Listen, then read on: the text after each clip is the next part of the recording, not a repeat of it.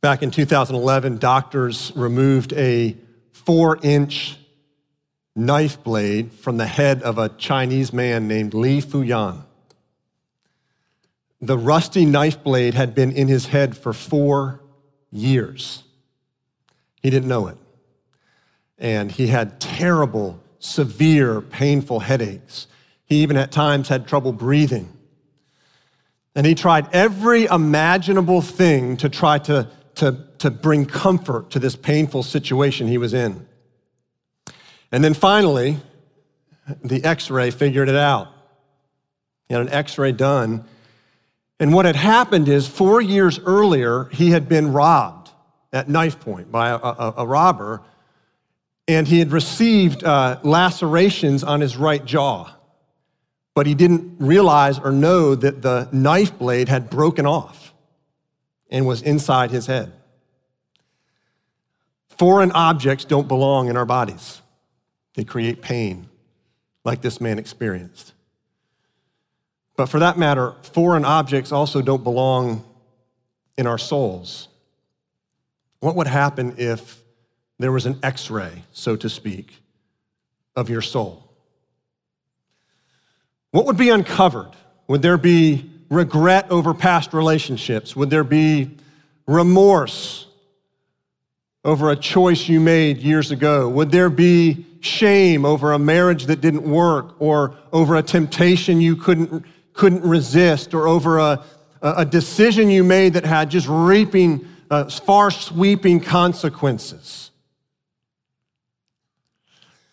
You know, guilt and shame oftentimes lie hidden under the surface. Festering, irritating, bringing pain, bringing distress, bringing despair. And sometimes it's so deep that we don't even realize what the cause is. Like this man who for 4 years endured pain because he didn't realize there was a rusty knife blade inside his head. So the question we're going to answer this morning, that Psalm 130 answers beautifully, is how do you overcome the guilt and shame of your sin? Everybody has it. Everybody experiences it. How do you overcome it? First, it's understanding the weight of sin. If you look at the first 3 verses of this psalm, it's pretty dark. This psalmist is finding himself in the depths of distress, the depths of despair. And after you read the first 2 verses, you begin to ask the question, where is this coming from? Is it some sort of circumstantial trouble? Is it some sort of suffering? Where is all this distress and the depth of pain coming from? And then verse 3 tells you it's coming from the guilt of sin. This psalmist has this deep guilt and this deep shame that has him in a place of utter distress and utter despair. Now here's the question, why is sin so weighty?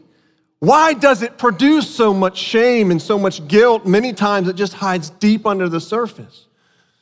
Why? Why does it bury you and leave you in this place? Well, there's 2 reasons given in these first 3 verses. And the first is that sin alienates. It alienates. That the word depths, when the psalmist cries out in verse 1, out of the depths I cry to you, that word in the scriptures over and over connotes a feeling of alienation from God. In fact, we see it in Jonah's prayer from the fish, that after he disobeys God and chooses not to preach to the Ninevites, and he runs away, he finds himself ultimately in the belly of a fish. What was Jonah's sin? Well, when you get to the end of the book of Jonah, you realize that it was that Jonah did not want the Ninevites forgiven, and he deep down knew that that's who God was and that God would forgive them, and he didn't want that. They didn't deserve it, according to Jonah. And so what we see is that at the core of Jonah's sin was pride. And his pride drove him to a place of deep isolation in the belly of a fish, alienated from God, alienated from others. They threw him off the ship. Listen to what he cries out, Jonah does. It's very similar to Psalm 130. Jonah says, I called out to the Lord out of my distress, and he answered me. Out of the belly of Sheol I cried, and you heard my voice. The waters closed in over me to take my life. The deep surrounded me. Weeds were wrapped around my head at the roots of the mountains. You see, the depths communicates this alienation from God. And what we see here is that sin is relational. Sin is relational. And sin will isolate you and alienate you from God and from others. Verse 3 says the same thing in a different way. Oh Lord, if you should mark iniquities, who could stand? The word stand here means to literally stand before someone or to approach someone. And what the psalmist is saying, Lord, if you kept a tally of my sin, if you held me accountable for my sin, I couldn't stand before you. It's the picture of the garden in Genesis 3. When Adam and Eve disobey God, what was the core of Adam and Eve's sin? Same as Jonah's, it was pride. God, we don't need you. We're going to find happiness in life apart from you. And what did that sin do? When God came into the garden, they hid, right? They hid from God. They were alienated from God. And then what happened to their marriage? Started to fracture, right? So they were alienated from God. They began to be alienated from each other, isolated. That's what sin does. It is relational, and it alienates, and it isolates. And this isn't a surprise. You know in your relationships, whether it's a friendship or marriage or siblings, or that when you sin against someone or you hurt someone, what's it do? It fractures. It drives you apart. It moves you into isolation. And at the core of our sin is pride, and pride absolutely isolates, and it moves you apart. The second reason that sin buries you and leaves you in a place of despair, the first is it alienates you. The second is you can't get out of it.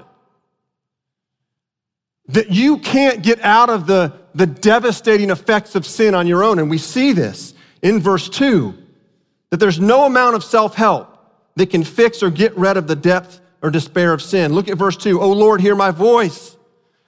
Let your ears be attentive to the voice of my pleas for mercy. That's the psalmist saying this. I'm stuck, right? I can't get out. So I'm asking for mercy. The word there means a pardon or a favor. He's saying, Lord, I'm stuck. I can't dig out of this despair and this distress. I can't get rid of the guilt and the shame of my sin that has me buried, and so I'm asking for mercy. I'm asking for you to do something that I cannot do myself. There's that scene in Shakespeare's play Macbeth, where Macbeth murders King Duncan at the urging of his wife, Lady Macbeth, so that he could claim the throne. And then there's that classic scene when the guilt of the murder catches up with Lady Macbeth, and it drives her insane.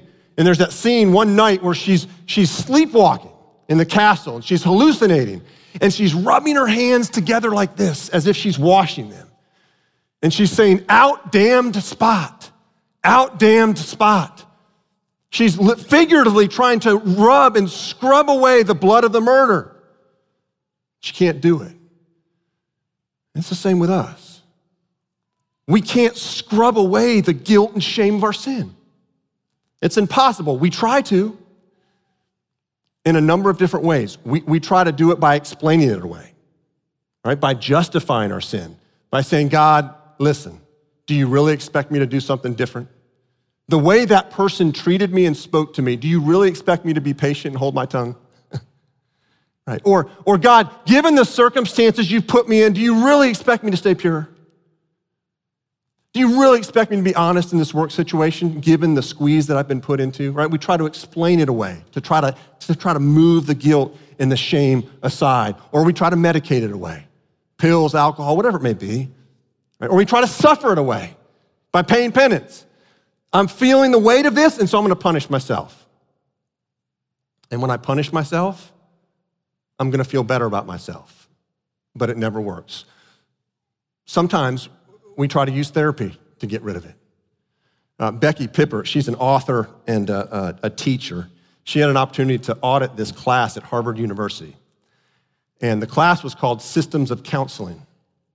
And the professor was sharing this case study on how therapy had helped this man come to understand some deep hostility and deep anger that he had towards his mother. And so after the professor had shared it, Becky Pippert said to the professor, how would you have responded to this man if he would have asked you for help to forgive his mother?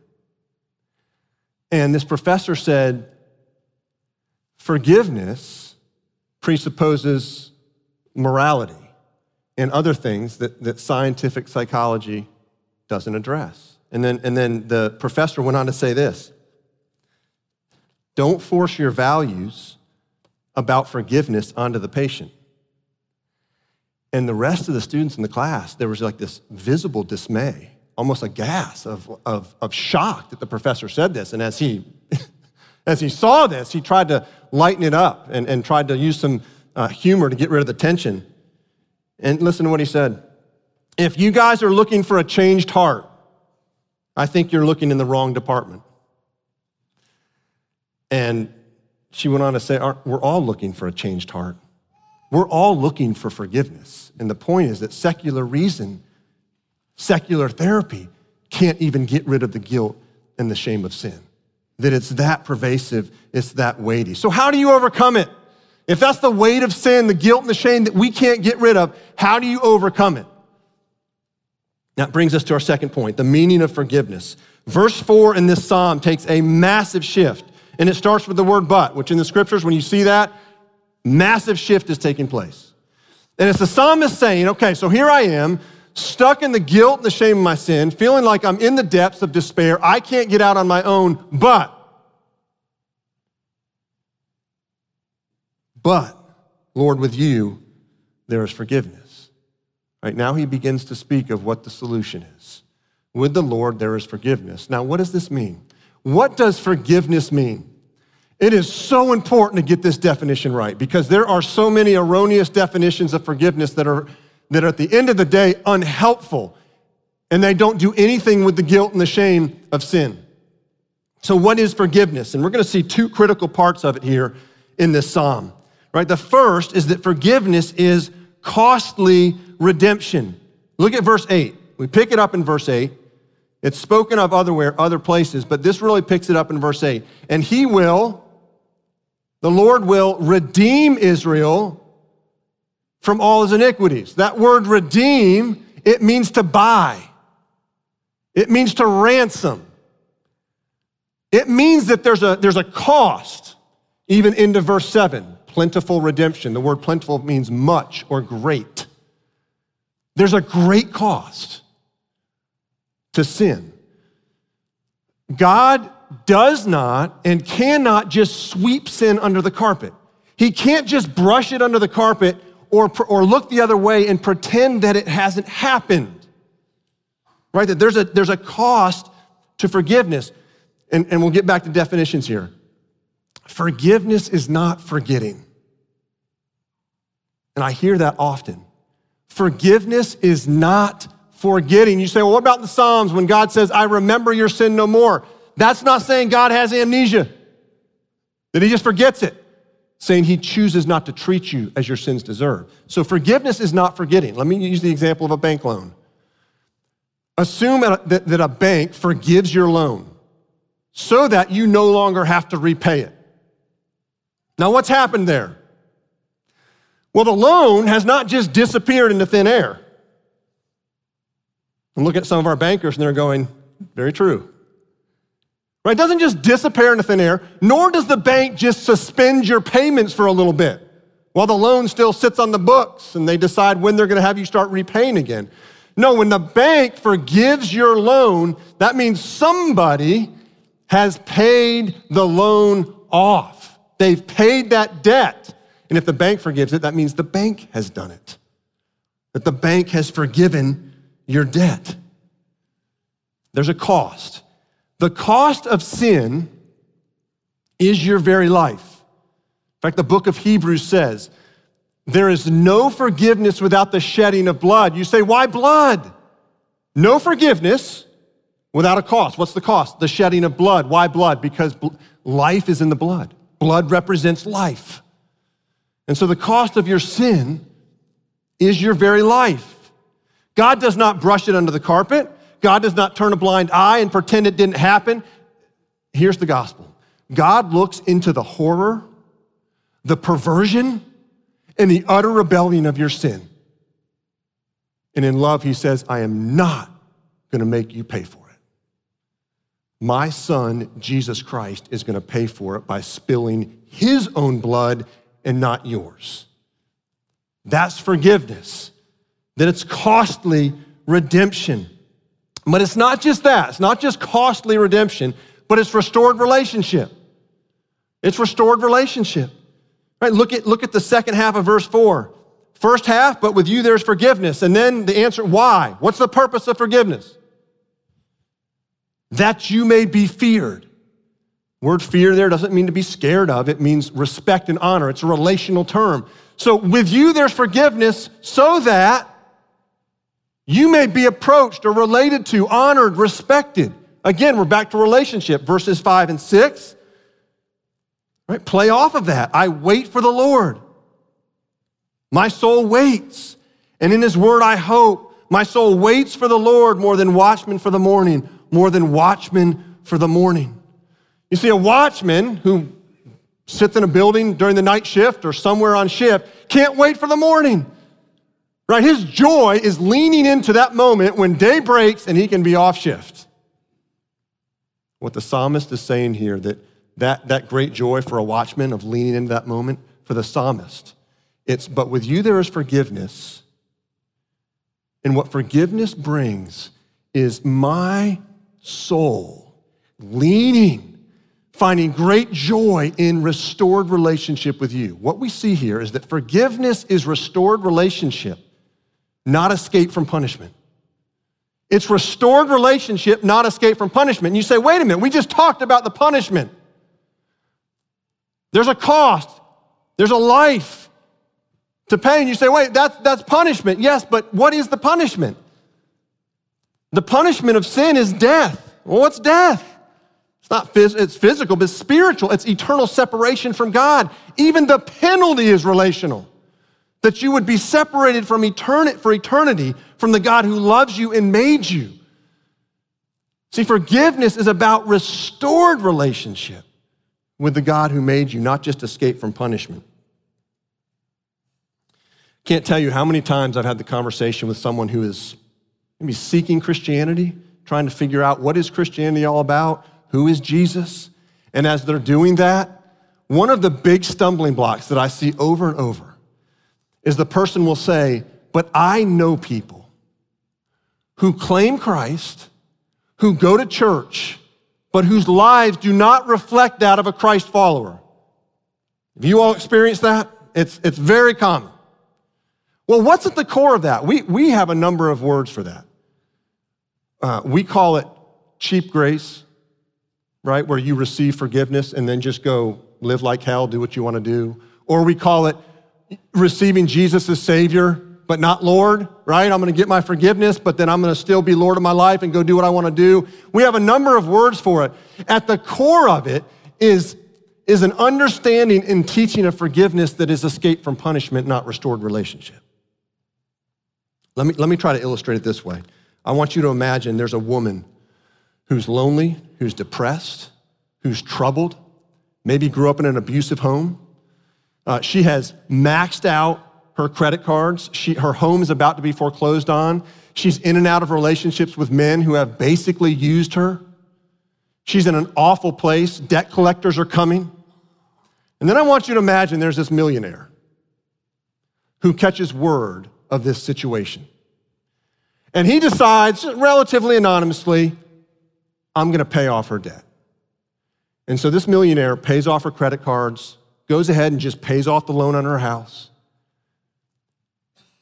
She doesn't really know who he is, but instantly all her debt's forgiven and she's ecstatic. No more debt collectors coming after her. She's debt-free. About 5 years later, this woman finds herself in the same place. Maxed out credit cards, debt collectors coming after her, having been in and out of several relationships in between, troubled, distressed in the same place. Let me rewind now. Let me give you another scenario. Same woman, same trouble, same debt. All of it's the same. And here's this millionaire who gets word of it. But this man starts to pursue her. He starts to treat her with dignity and respect like she's never been treated before by any other man. He starts to cherish her and protect her and honor her. And in the pursuit, they get to the place where he marries her. And of course, he pays off all her debt. Credit card debt gone, pays off the loan on her house. No more debt collectors coming after her. And she's thrilled to be debt-free. She's ecstatic. I've got no more debt. Debt collectors aren't coming after me. But she's more ecstatic about something else. That this man is pursuing her and loving her and giving her meaning. And she has a new life. And her behaviors start to change as she comes alive as the woman she's supposed to be. You see, forgiveness is not just about escape from punishment. It's about restored relationship with the God who loves you and who honors you and cherishes you and protects you, and of Jesus Christ, who's called the bride of the church, who pursues us and loves us, gives us our purpose, our identity, and in relationship with him. Right? We receive forgiveness, absolutely, and then things start to change, right? Lives start to transform. So how do you overcome the guilt and shame of your sin? You got to understand the weight of it first, that you can't get out of it yourself, but then the meaning of forgiveness. It's costly redemption. There's a cost, and it's restored relationship. And to the third point, assurance of forgiveness, or assurance that comes out of it. There's this, in the flow of this psalm from the beginning to the end, there's a massive shift. In verses 1 and 2, you've got despair, you've got distress. And then by the time you get to verses 7 and 8, the psalmist is in a completely different place. A place of great confidence and assurance and joy. All of this flowing out of the forgiveness that he's received from God. The question is, where does this assurance come from? What is this assurance based off of? Or the confidence based off of that flows out of forgiveness? You're going to see first it comes from God's steadfast love. Look at verse 7. O Israel, hope in the Lord, for with the Lord there's steadfast love. And that answers the question, why does God forgive? Why does he choose to bear the cost for your sin? Why does he give up his own precious, treasured, and loved son? It's because of this, his steadfast love. The word steadfast in the Hebrew, it's hesed, and it makes its way all the way through the scriptures. It's the love that God has for you. It's a love that never quits. It's a love that has your best interest in mind. It's a love that's not attached to your performance. It's a love that's committed to rescuing you from the devastating effects of sin. It's a love that will never give up on you. And it's a love that is not just a characteristic that flows from God. As John says in his first letter, it's the core of who God is. That he is loving. That's who he is, not just what he does. You know the difference between somebody who maybe commits a few acts of love towards you, at least they seem that way on the surface, and someone who actually loves you through thick and thin. Steadfast love is the latter. God loves you. He really does. He really loves you. His steadfast love pursues you. And that's the assurance that comes out or flows out of forgiveness, is that it flows out of his steadfast love. And then second, you're going to see it's based on his steadfast love, but second, it's based on the finished work of Christ. Psalm starts in despair, distress, and it moves to this incredible confidence and assurance because of the certainty with which the psalmist is convinced there's forgiveness. And we see it in several places. Look into verse 6, right? More than watchmen for the morning, more than watchmen for the morning. One thing is true about watchmen. In the middle of the night, the morning's gonna come. In fact, one of the early documents that would give commentary on the Jewish scriptures, it's called the Targum, it understood the watchmen to be the Levitical guards who would long for the morning sacrifices in the temple, right? The morning was coming. The sun was gonna rise, that was a certainty. And there was a certainty that there were gonna be morning sacrifices in the temple. That's how certain this psalmist is that there's gonna be forgiveness, that sins are forgiven. Then you go to verse 7, and with him is plentiful redemption. It's beautiful.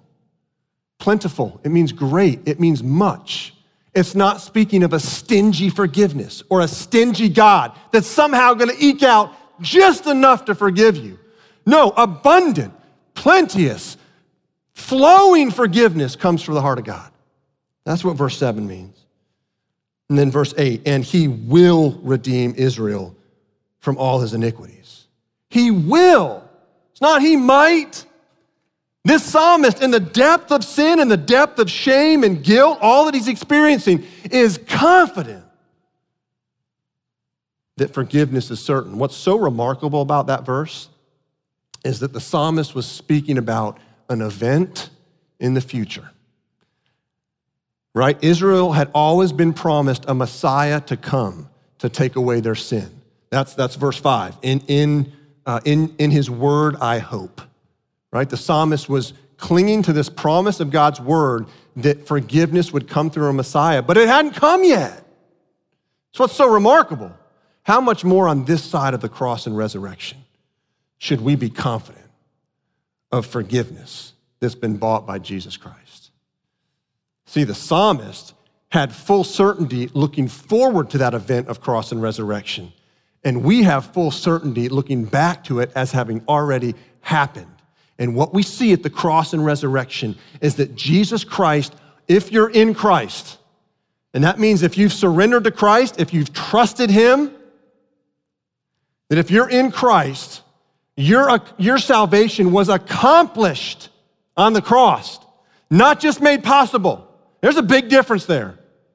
That your salvation was actually accomplished in full. You say, well, what about repentance? Don't I have to repent and turn to Jesus? Absolutely. But your repentance doesn't pay off some portion of the debt. Jesus paid the debt in full on the cross. Let me go back to the bank illustration.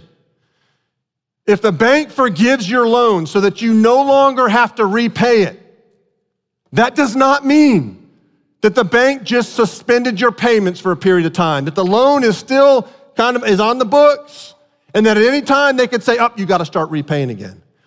Why don't you have to repay the loan? Because the loan's gone. There's no loan to repay. It's been paid in full. There's nothing left to pay. That's why you don't repay it. It's gone. When Jesus Christ died on the cross and spilled his blood, he accomplished your salvation, which means he paid the debt in full. There's not just like 1% of the debt left to be paid off by your repentance. No, he paid it in full.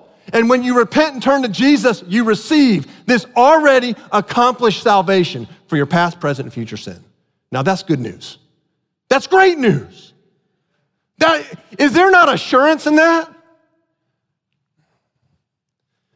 Jesus Christ paid it in full. The debt's gone.